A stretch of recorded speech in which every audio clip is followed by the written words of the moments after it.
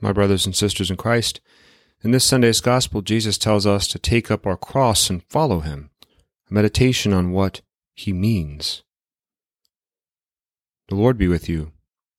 A reading from the Holy Gospel according to Matthew. Jesus said to His apostles, "Whoever loves father or mother more than me is not worthy of me, and whoever loves son or daughter more than me is not worthy of me. And whoever does not take up his cross and follow after me is not worthy of me. Whoever finds his life will lose it, and whoever loses his life for my sake will find it. Whoever receives you receives me, and whoever receives me receives the one who sent me. Whoever receives a prophet because he is a prophet will receive a prophet's reward, and whoever receives a righteous man because he is a righteous man will receive a righteous man's reward.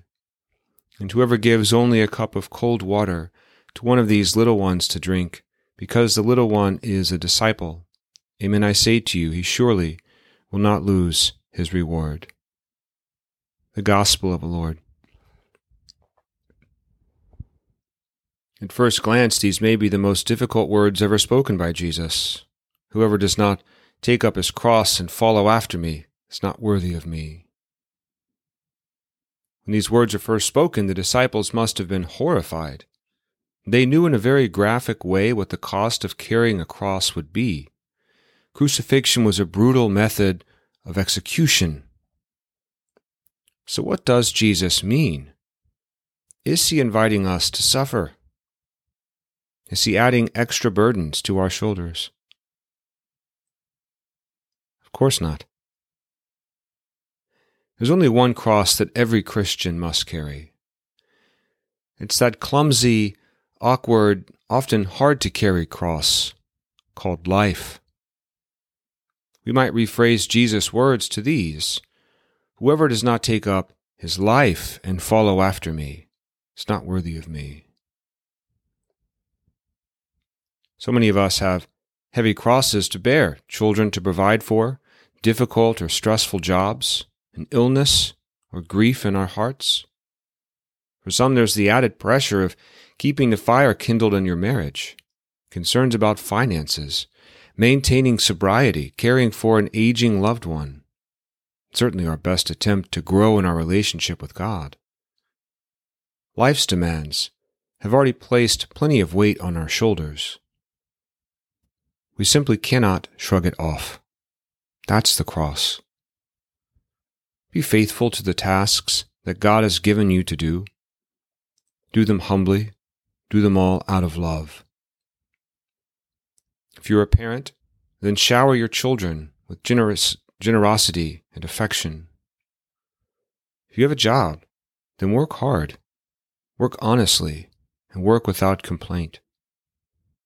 If you're in recovery, then continue walking the road of sobriety. If you're burdened with an illness, then bear it in hope. If you're caring for someone who's sick or aging, then do so tenderly. Whatever you do, do for the glory of God. What aspect of my life do I find hard to carry? Or what weighs me down?